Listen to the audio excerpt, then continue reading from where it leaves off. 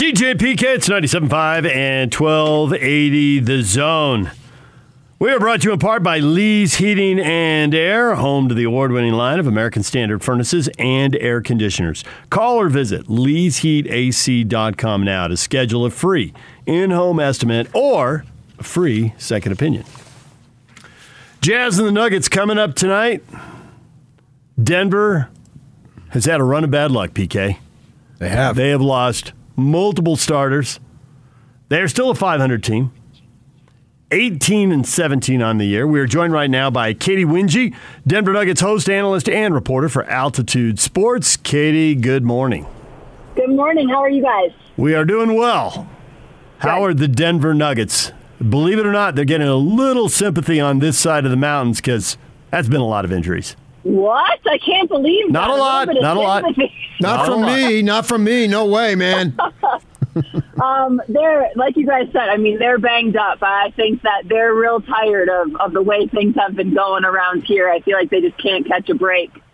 Game after game, whether it's health and safety protocol or to another player being injured, our roster just continues to dwindle down. So I'm hopeful that good news is on the horizon because, honestly, fellas, at this point, I'm not sure it could get much worse, which I probably jinxed it by saying that, but that's truly what it feels like in Denver.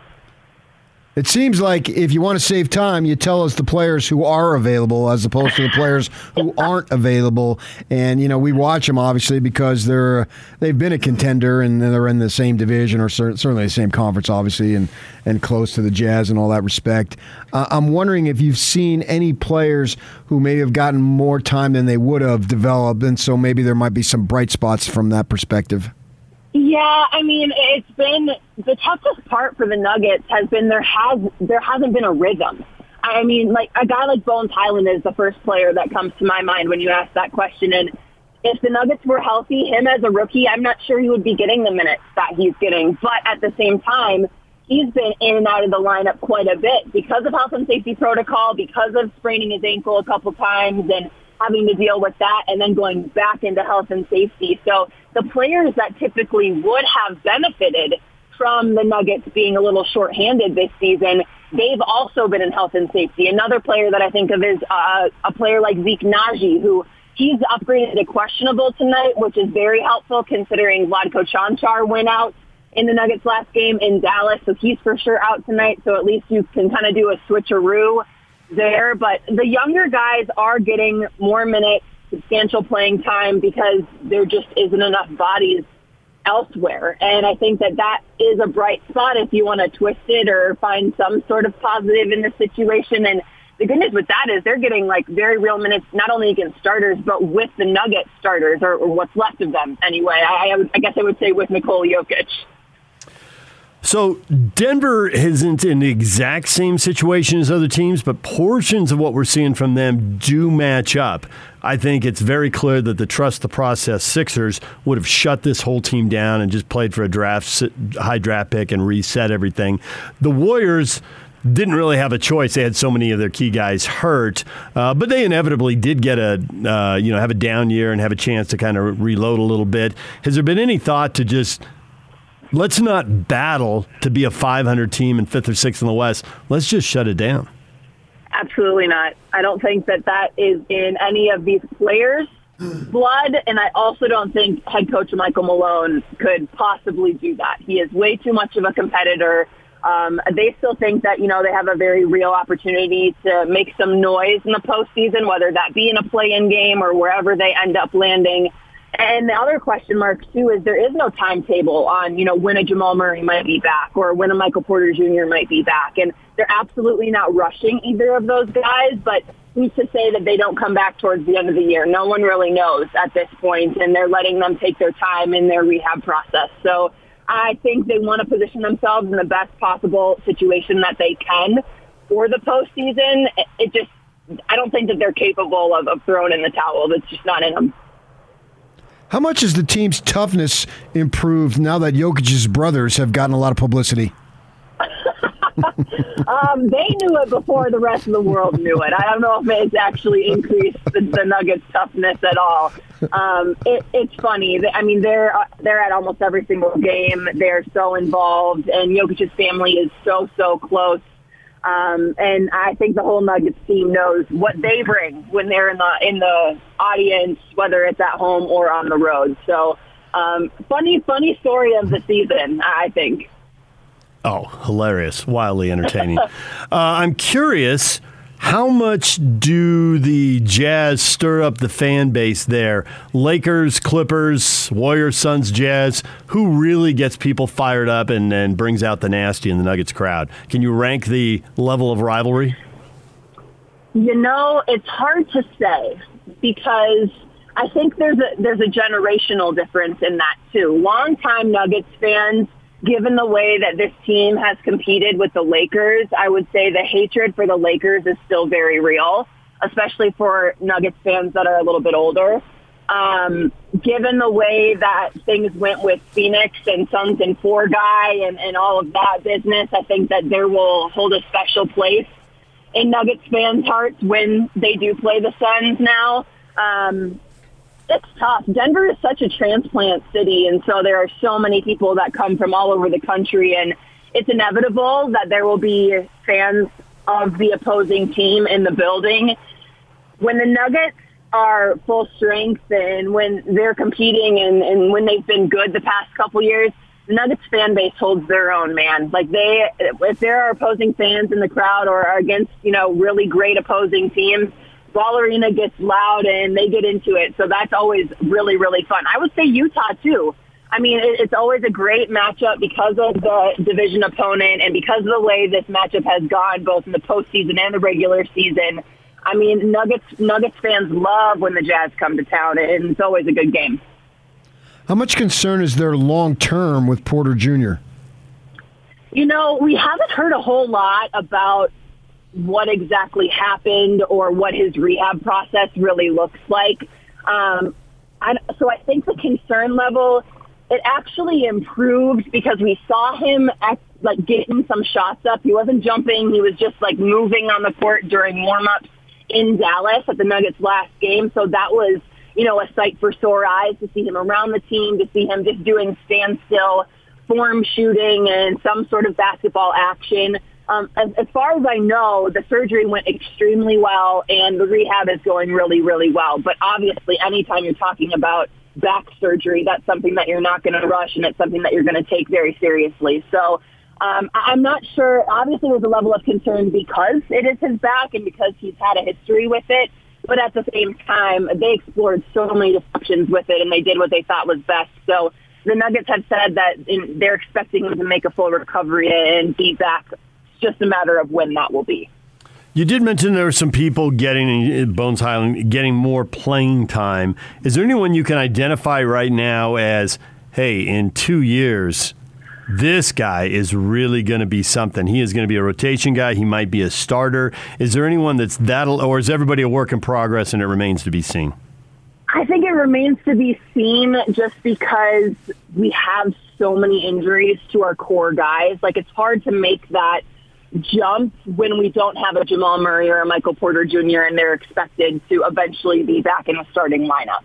I would say that Bones Highland has made some pretty good early impressions with not only this coaching staff, but with the fan base as well. He is insanely talented and has this energy and this charisma about him that's contagious and brings this positive attitude the moment that he steps into the gym. So I don't know whether that would be in the starting lineup or whether that could be a potential six-man role, similar to a Jordan Clarkson with you all. He's a scorer. He can score. He can create his own shot. He's so crafty and smooth at getting to the basket, has great range.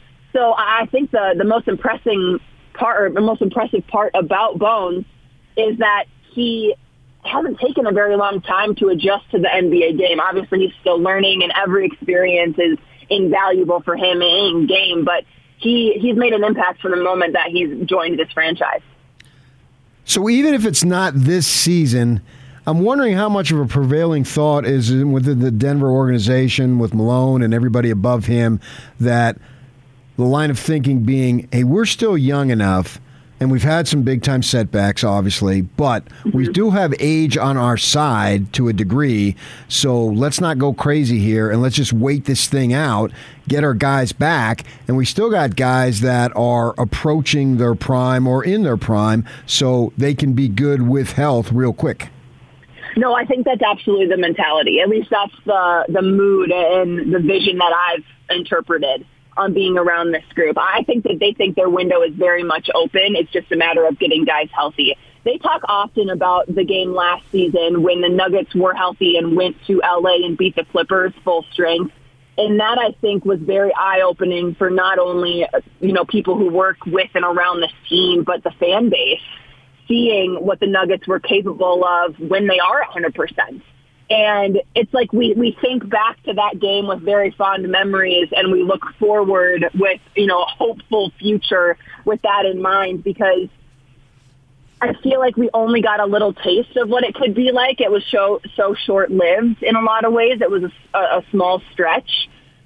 But with that in mind, and as young as these guys are, you think about kind of the rest of the league and age not being on their side in terms of the teams that we're talking about, other than, maybe a Utah. But the Lakers are old, getting older. Brooklyn, they've got all sorts of stuff going on over there. I'd say the Warriors are the one team that are working their way back to being full strength, and they're always dangerous when that's the case. But the Nuggets are a team that is so young, and we haven't really seen what they're fully capable of yet for an extended period of time. So this franchise is absolutely thinking that way of like, okay, once we get healthy, this is a chance, this is a window. We have to make a real push at this here. Of what you've seen around the NBA right now, it's Warriors, Suns, Jazz, 1, 2, 3 in the standings. Is that the way you see it shaking out when we get to the playoffs? Are the Warriors the favorite? Or it's pretty close? It's so tough to say. I mean, those three teams have been remarkable to start this season, and I think when the Warriors get Clay back, watch out. Who knows what's going to happen with that? Utah's been obviously so good. The Phoenix has picked up right where they left off. So I guess I would probably see it playing out that way. But then once you go past that 3 mark, then it's like an even bigger question mark. How is the rest of this going to play out? I think Memphis has been tremendous to start this season and so fun to watch. And then who knows, just with health and safety protocols, you guys have been so fortunate in not having the last team to send somebody into that. So our team's going to be able to stay healthy given how many seasons we've had within a calendar year and how much basketball has been played. And then given the pandemic on top of that as well, it just is so hard to predict anything right now. Well, Katy, we appreciate a few minutes. Thanks for joining us, and we look forward to the game tonight. Yeah, absolutely. Anytime, guys. Katy Winge joined us, Denver Nuggets host, analyst, and reporter for Altitude Sports. Jazz and the Nuggets tonight, 8 o'clock, the tip time. It's an ESPN game. Pre-game here on the Zone Sports Network at 7 o'clock. I wouldn't mess with Jokic just for that very reason. Those guys over there, man. His brothers just look They have a reprise of The Sopranos. They're in it. The Serbian Sopranos. Is he Serbian? Just they've had some characters, some foreign guys over there play tough guys. Sure.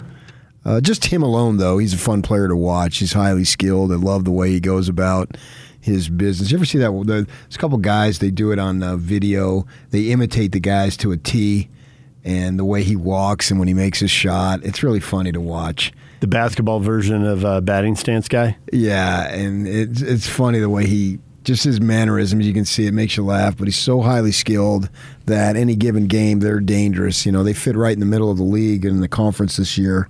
It seems like there's a lot of teams in that range of 1 game above, 1 game below, 2 games above 500, whatever it might be. Clippers, Lakers, Mavericks, and Nuggets in the West. Yeah, and those teams have beaten the Jazz. They've beaten them in this arena. So certainly they can beat them over there, obviously. And you want to clean up on these teams. And plus, I said they would have a 17-3 stretch, and it's really important that they win these next 2 games. You don't want to deal with a 16-4? No, I didn't say 16-4, which is good, but I said 17-3, and right now they're 15-3. And those 2 losses to Washington and San Antonio at home back-to-back really tick me off, because then I could be sitting pretty. But I think they certainly have a chance to win these next 2 games, obviously, to go to my 17-3 prediction here. And it's interesting, they've been playing so well away from home. I don't know what it is. I can't explain it. I don't know that there's any rhyme or reason to it specifically. I mean, you're a theory guy, so you'll come up with something. And you ready for one? I'll shoot it down because it's what I do. Well, it's been working for a couple decades. Let's not mess with the formula. How about this? Who they are on the road is how good they really are. And it's why they shouldn't make a trade. And the reason the home record isn't as good is it's the regular season. They've been so dominant at home. They let their guard down. They're not that fired up. You can't bring it every night. They think they're going to do it at home. We blame it on the wives? There's so many single guys on the team. I don't know if you can do that. I don't know who's. All I know married is Conley and Ingles. I don't know who else is married, who isn't married, honestly. I'm not that close to any of them. Donovan isn't married. I assume, but he could be in a long-term relationship for all I know. That's the same thing as marriage. I don't know what their personal lives are, because Conley's wife is all over social media, and we know about Joe. The rest of them, I don't even look at. Yeah. I don't know what if family or personal things are getting. I think at home, it's just. I don't know what their living conditions are like. I don't know anything about it. I think the losses at home, largely not bringing it. Bringing the C-plus effort, and it got them beat. Okay, I can way understand better that, than but those teams. Why bring a C-plus effort at home? Of all places, the crowd picks you up. Those are the fans you don't want to disappoint the most, blah, blah, blah. They're better. They know they're better, and then somebody gets hot, and they've wasted 2 or 3 quarters not playing their best ball. They certainly didn't play their best ball, but I don't think it's a lack of mental effort. I'm not going to go that far and say they're on cruise control at home. I don't want to do that, because to me, once you do that, you're questioning players' heart. And I'm very hesitant to go with it. It's not about questioning their heart. I think that this team, more than any team since the Stockton and Malone teams, buys into our place in NBA history, how we'll be judged at the end of everything. It rests on the playoffs. But but that doesn't explain a great road record. What you're saying is they lack intensity. They lack will. They lack desire. Intensity is the word. And that's not a good. That's underachieving. And our friend hates to say that they're underachieving, because that means the coaching staff isn't doing their job. Guys that I dearly love in the eyes of some other folks. You're saying that they're underachieving. You are shape-shifting through multiple people's personalities right now. Well, it's the truth. That was awesome. I mean, that's great. They have that. I don't have any connection to these guys. Yeah. They're basketball players to me. They're not my friends. And so but I don't want to acknowledge that or label them as underachieving at home, because they lack desire and intensity. That's a bad thing, man. You lose, but you want to be able to give it all. And what you're saying is they're not giving it their all. I don't know how else to explain those 7 home losses. I mean, you're always going to have a couple of them. But 7 it's too big a number. You at the start of the year were saying 36-5, and I wanted to argue with you. But given how they played at home last year and how good they looked. No, I said 36-5 on the road. No, you did not. Well, that's all I got now. And they've already lost 7 home games. And some of the teams they've lost to, I mean, you understand losing to the Warriors at home, they're very good, and that can happen. Well, they didn't shoot the ball well. Right. But some of the other losses at home are just complete head scratchers. New Orleans? Head scratcher. Big time. That's a body scratcher to the point I draw blood. It's a body scratcher. Yeah. Indiana? Ugh. At least Indiana has some players. San Antonio. Washington. I can live with Washington because Beal went off. He's a player. The road losses were all way early. Chicago, Miami, Orlando. And they haven't lost on the road since November 7th. That's awesome. Yeah, keep it going. So I guess maybe, if you total up the wins, and that's where they would have been, so they have a few more at home that we didn't anticipate, but they have a few more on the road, so that sort of flushes it out. Yeah, if they were 14-7 on the road right now, I don't think people would be complaining. But as a home record, that just doesn't cut it. So maybe give them credit for adding on. But at the end, what they've done at the road. They're 27-10, and they're on pace to win 60 games. That's good. The problem is the Suns are hotter and the Warriors are hotter. I don't know that's a problem come postseason. It could be, but I don't know that it is. And I think they would agree with you. And I think that's at the heart of the 14-7 home record. They really do buy into, hey, we got to be playing our best basketball in Game 70, and a couple new guys to integrate here. Whiteside concussion protocol is questionable for tonight. He's been out for a few games here. Didn't play against the Pelicans. All right, DJ and PK, we got to take a break. When we come back, your feedback next. Stay with us.